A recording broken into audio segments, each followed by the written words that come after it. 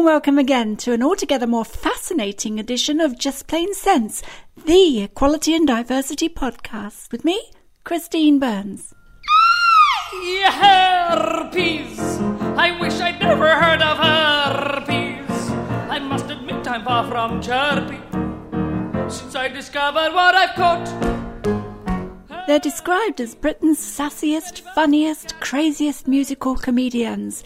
Imagine Sex and the City with harmonies, according to their agent. The Mail on Sunday said, "See them before you die, or your life will have been meaningless." Of romance on my hacienda, que caballeros wearing sombreros looks warm and tender.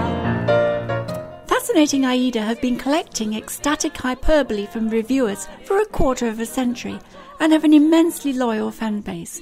Yet in Britain, at least, musical comedy and satire is still not an area that all that many women have conquered. Full! Yes, there are examples, but you can probably count them on your fingers.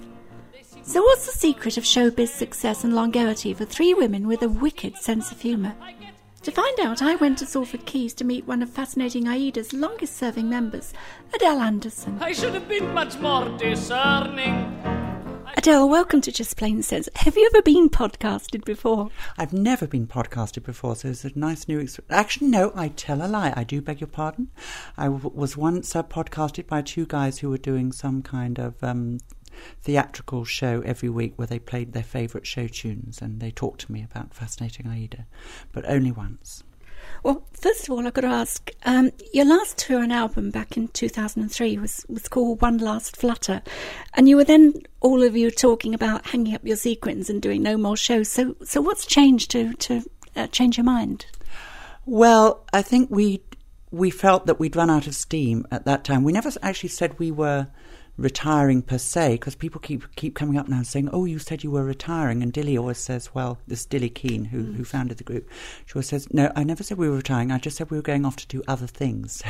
And anyway, the Rolling Stones, I mean, Tina Turner's just she retired a few years ago. She's come back. Cher has been retiring for many, many years, but I think it's to do with the fact that I mean, times are tough now, and in tough times people need to laugh, and now there is a lot more to say. I was just thinking that Frank Sinatra spent almost half his career retiring. Oh, absolutely. So the thing is, I think as a performer, you think you can give it up, and then you just find you can't. And also, what Dilly always says, it's Fascinating Aida is the best idea she ever had.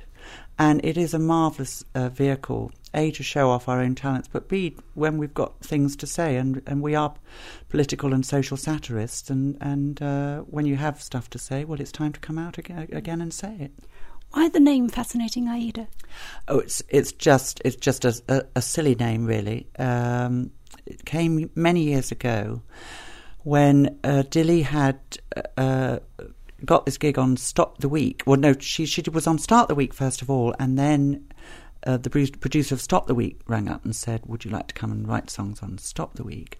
But I think one voice and a piano would sound a little bit thin. He was from Hungary. After a five-way conversation, "So do you have any musicians that you work with?" And she said, "Well, I've got these two girlfriends I sing with a bit." And he said, "Oh, that will be fine." So about half an hour before that they got their first commission, they were writing, and the producer rang up and said, "Oh, by the way, what's your name? Because we are going to be doing a trailer in half an hour." And she said, "Well, we haven't really got a name." And she said, "Oh, well, I'll call you the Dilly Keane Trio then." And Dilly said, "I don't think the other girls would ever forgive me for that. It makes us sound like an aging beat combo." And they had a quick discussion. They came up with this name, Fascinating Aida. Now that came from, Dilly has a very good friend called Fitz, who was in Mexico City with an American girlfriend of his. And he said, "What shall we do tonight? It's our last night in Mexico City." And she said, "Oh, why don't we go and see Fascinating Aida?" And he said, "Oh, what are you talking about?" She said, "You know that dame who's appearing at the Mexico Hilton?" He said, "You mean Super Olga?" Now, they'd seen posters for Super Olga, 83, because obviously she did a show every year, and she was appearing at the Mexico Hilton, so they went along to see her.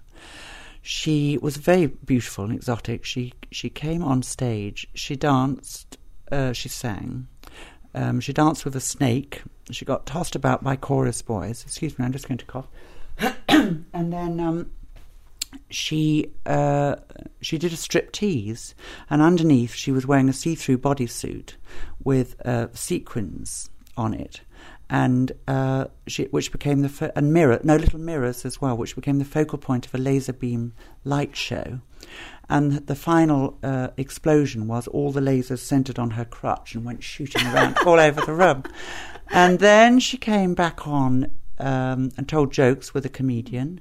And then they played bells. They had bells strapped to various parts of their anatomy. And, of course, the top notes were strapped to her nipples, which she shook vigorously. And then finally she took up the gypsy violin and played it fantastically. And Fitz, who was very difficult to please, said it was the most complete evening's entertainment he'd ever witnessed in his entire theatrical life.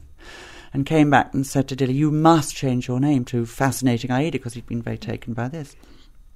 And she said, "I think Dilly Keane is bad enough for people to cope with, hard enough." But everyone knew this story, and so that's how it came. So it's just a silly name. But we got so fed up with being asked about it over the years that we came up with various other stories that we would tell in rotation. One was that it was the code name of Marilyn, who was our current soprano. I think it was the code name of her grandmother, who'd been a member of the French Resistance. Dilly said it was the name of a prize pig that her father had bred, and he used to give his sows all funny names. And I think mine was that it was a bizarre sexual practice that involved things that I couldn't talk about on the radio. So, but none of those are true. That is the true story. I noticed a sequin reference coming in there as well. We'll come back to that in a moment. But I mean, that was 25 years ago, and since then, Fascinating Aida seems to have had a sort of an enduring appeal for audiences of all ages, and obviously particularly women. Why do you think that is? Well, I think, to blow our own trumpet, I think the material is excellent, and it stands the test of time. As you say, people. We've got people coming along now, young people, who say, I've been listening to your songs since I was 4. My parents have always played them in the car, and I've learnt to sing along to them. I've been singing the Herpes Tango since I was 4 years old. And I have to say that now that some people are even bringing their grandchildren because they were quite old. And also, I don't think there's anybody else really that does what we do. So if we're not doing it, nobody else will. It's not seen as a women's thing, is it? Because I was thinking through some of the sort of equivalents in men's terms. There's Tom Lehrer. Obviously, a lot of them are single acts as well, aren't they? There's Tom Lehrer. I was listening to Jake Thackeray this morning on the radio. Lots of others, but apart from perhaps Victoria Wood, I can't think of any other women who do this sort of act. And Victoria Wood doesn't really. I mean, she's a stand-up comedian who sings the occasional song. And in fact, if you ask them to name a Victoria Wood song, it would probably be "Let's Do It." Beat Me on the Bottom with the Women's Weekly. Well, that's one song, and we've written several hundred of them over the years. And I think it's a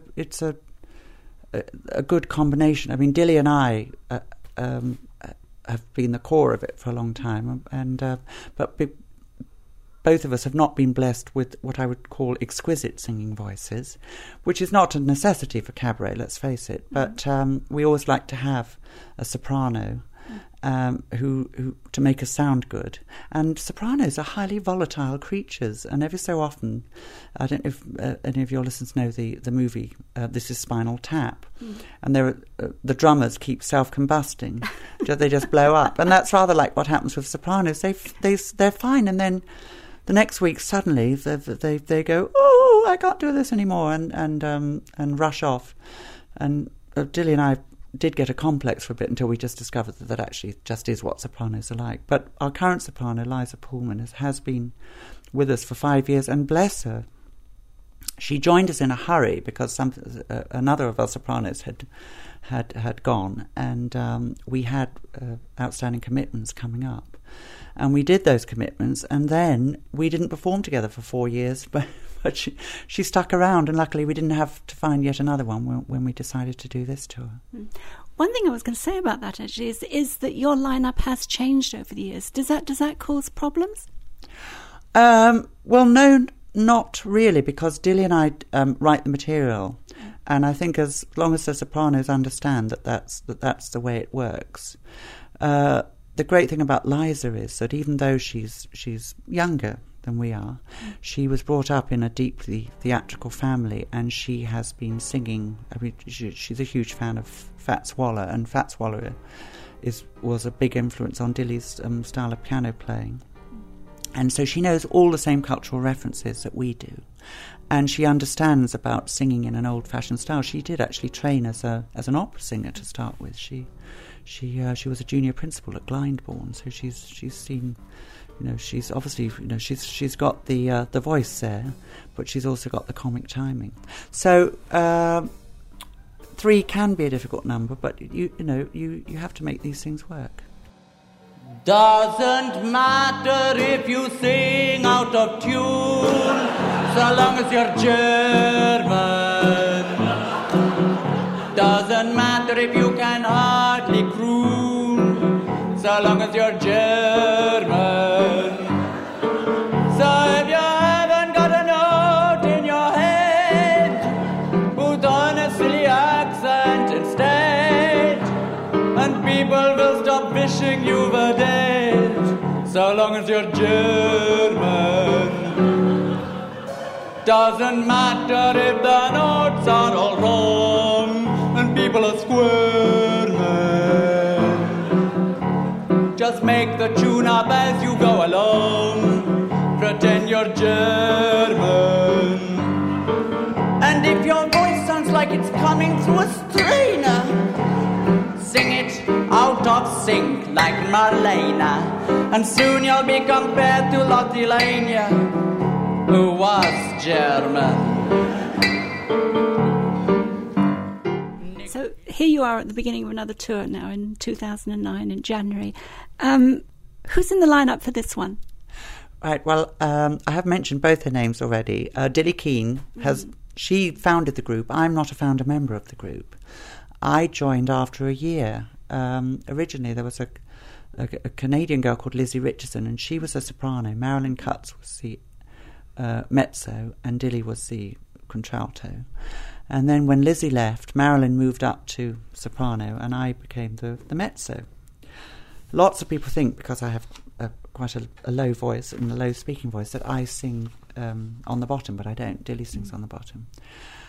And so then we have remained constant since 1984, and then over the years, as I say, we've had these various sopranos, and now Liza Pullman is our latest one, and that we hope will be our last one.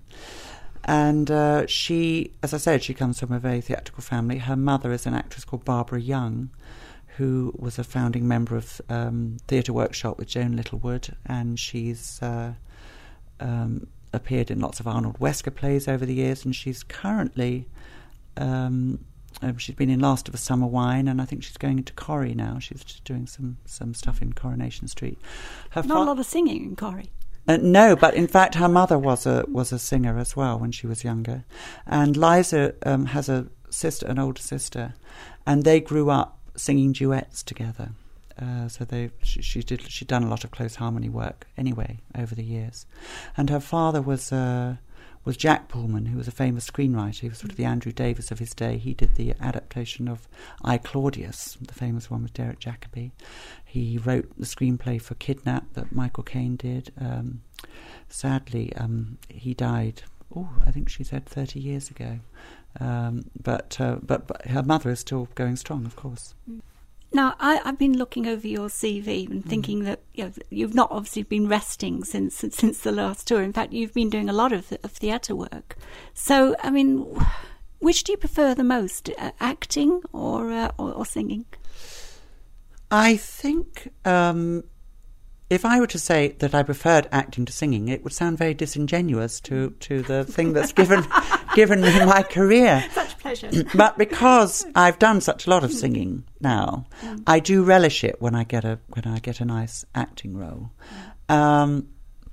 I have to say that a lot of my acting stuff has been on the fringe, because still in the West End I don't think they quite know what to do with me. And the great thing about the fringe is that you do get to play all sorts of roles that you probably wouldn't even be considered for. For instance, I was in a production of Best Little Whorehouse in Texas a couple of years ago on the fringe, and I was playing a role that really is written for a black woman. It's part of the maid to the madame called Jewel, but the director wanted me to do it, and I suppose I brought a sort of, I think in the show she's the only black woman in it, so she's obviously slightly apart from the others.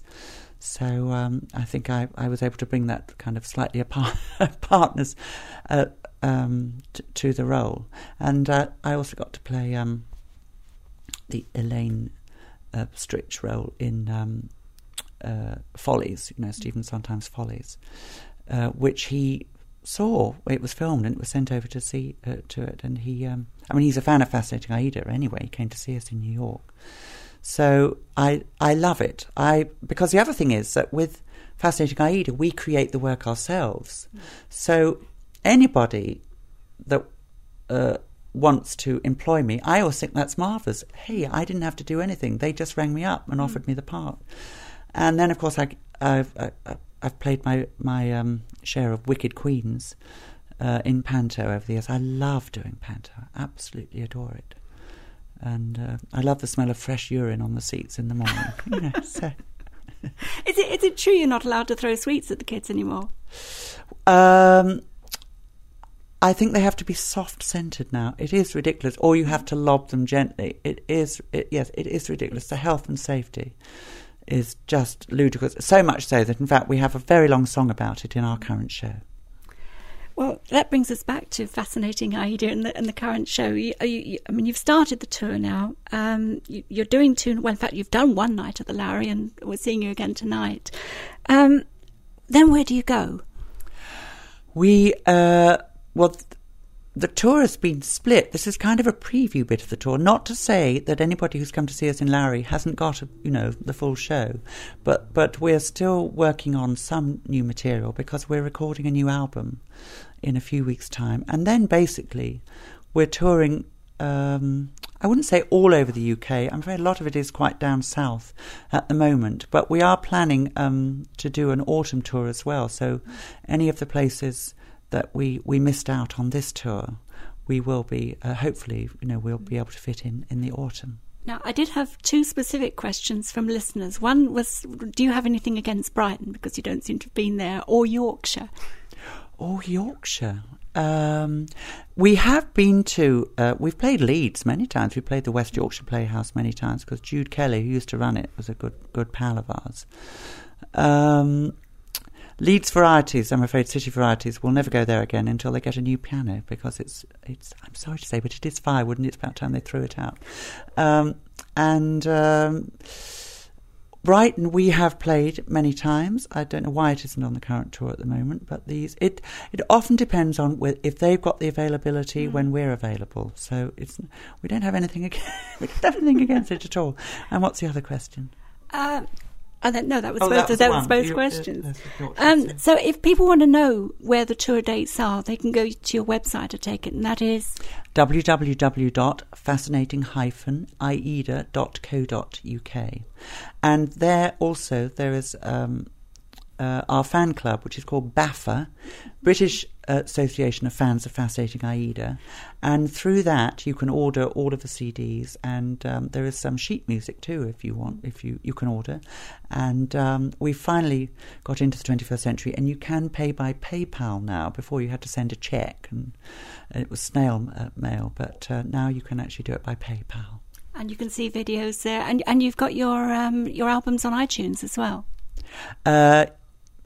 Do we? Yes, you do. That's something new. That's marvellous. Well, you see, we hand things over to people and we leave them to get on with it. And yes, and there's quite a lot of us on YouTube now, and there's more and more people are doing our material as well. There's a woman called Amanda Palmer, who from a fabulous duo called the Dresden Dolls. I do urge you to check them out.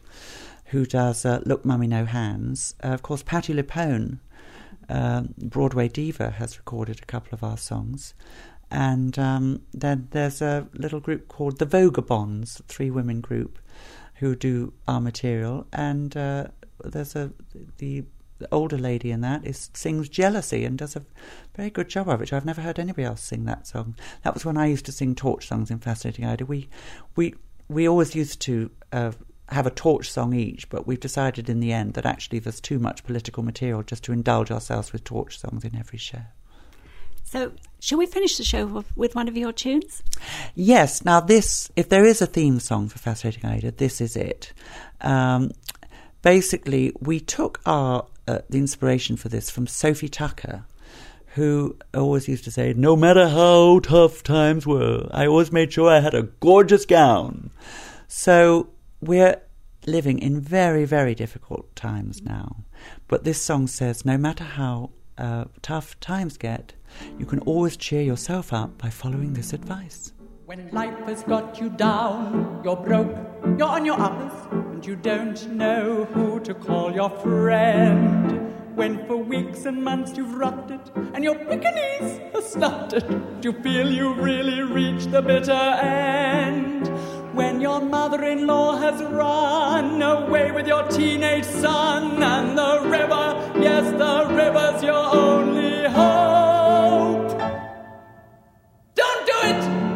No, don't jump! Take a tip from me, you chump. And listen, 'cause here's the only way to cope. So on a sequin, it's sure to cheer you up. So on a sequin, when you've drained life's bitter cup, sequins will brighten up the oldest shabby dress. Sequins are guaranteed to bring you happiness. A sequin is such a little thing, but sure as hell you know that it'll bring you through when you've got writer's block. Yes, it's easier to smile as you face each fearful trial when you've got a bit of heaven on your frog. You think you've hit rock bottom? Those low-down blues you've got them 'cause your fiancé's made some other girl his wife. You're at the altar jilted, the flowers are all wilted, you're tumbling through the waste disposal chute of life. Keep your chin up, don't be a funk. Pack your trousseau in a trunk. There's no money, well, go out and sell the ring. Paint some lipstick and powder on, please, and throw away those dungarees, and go and make some of the man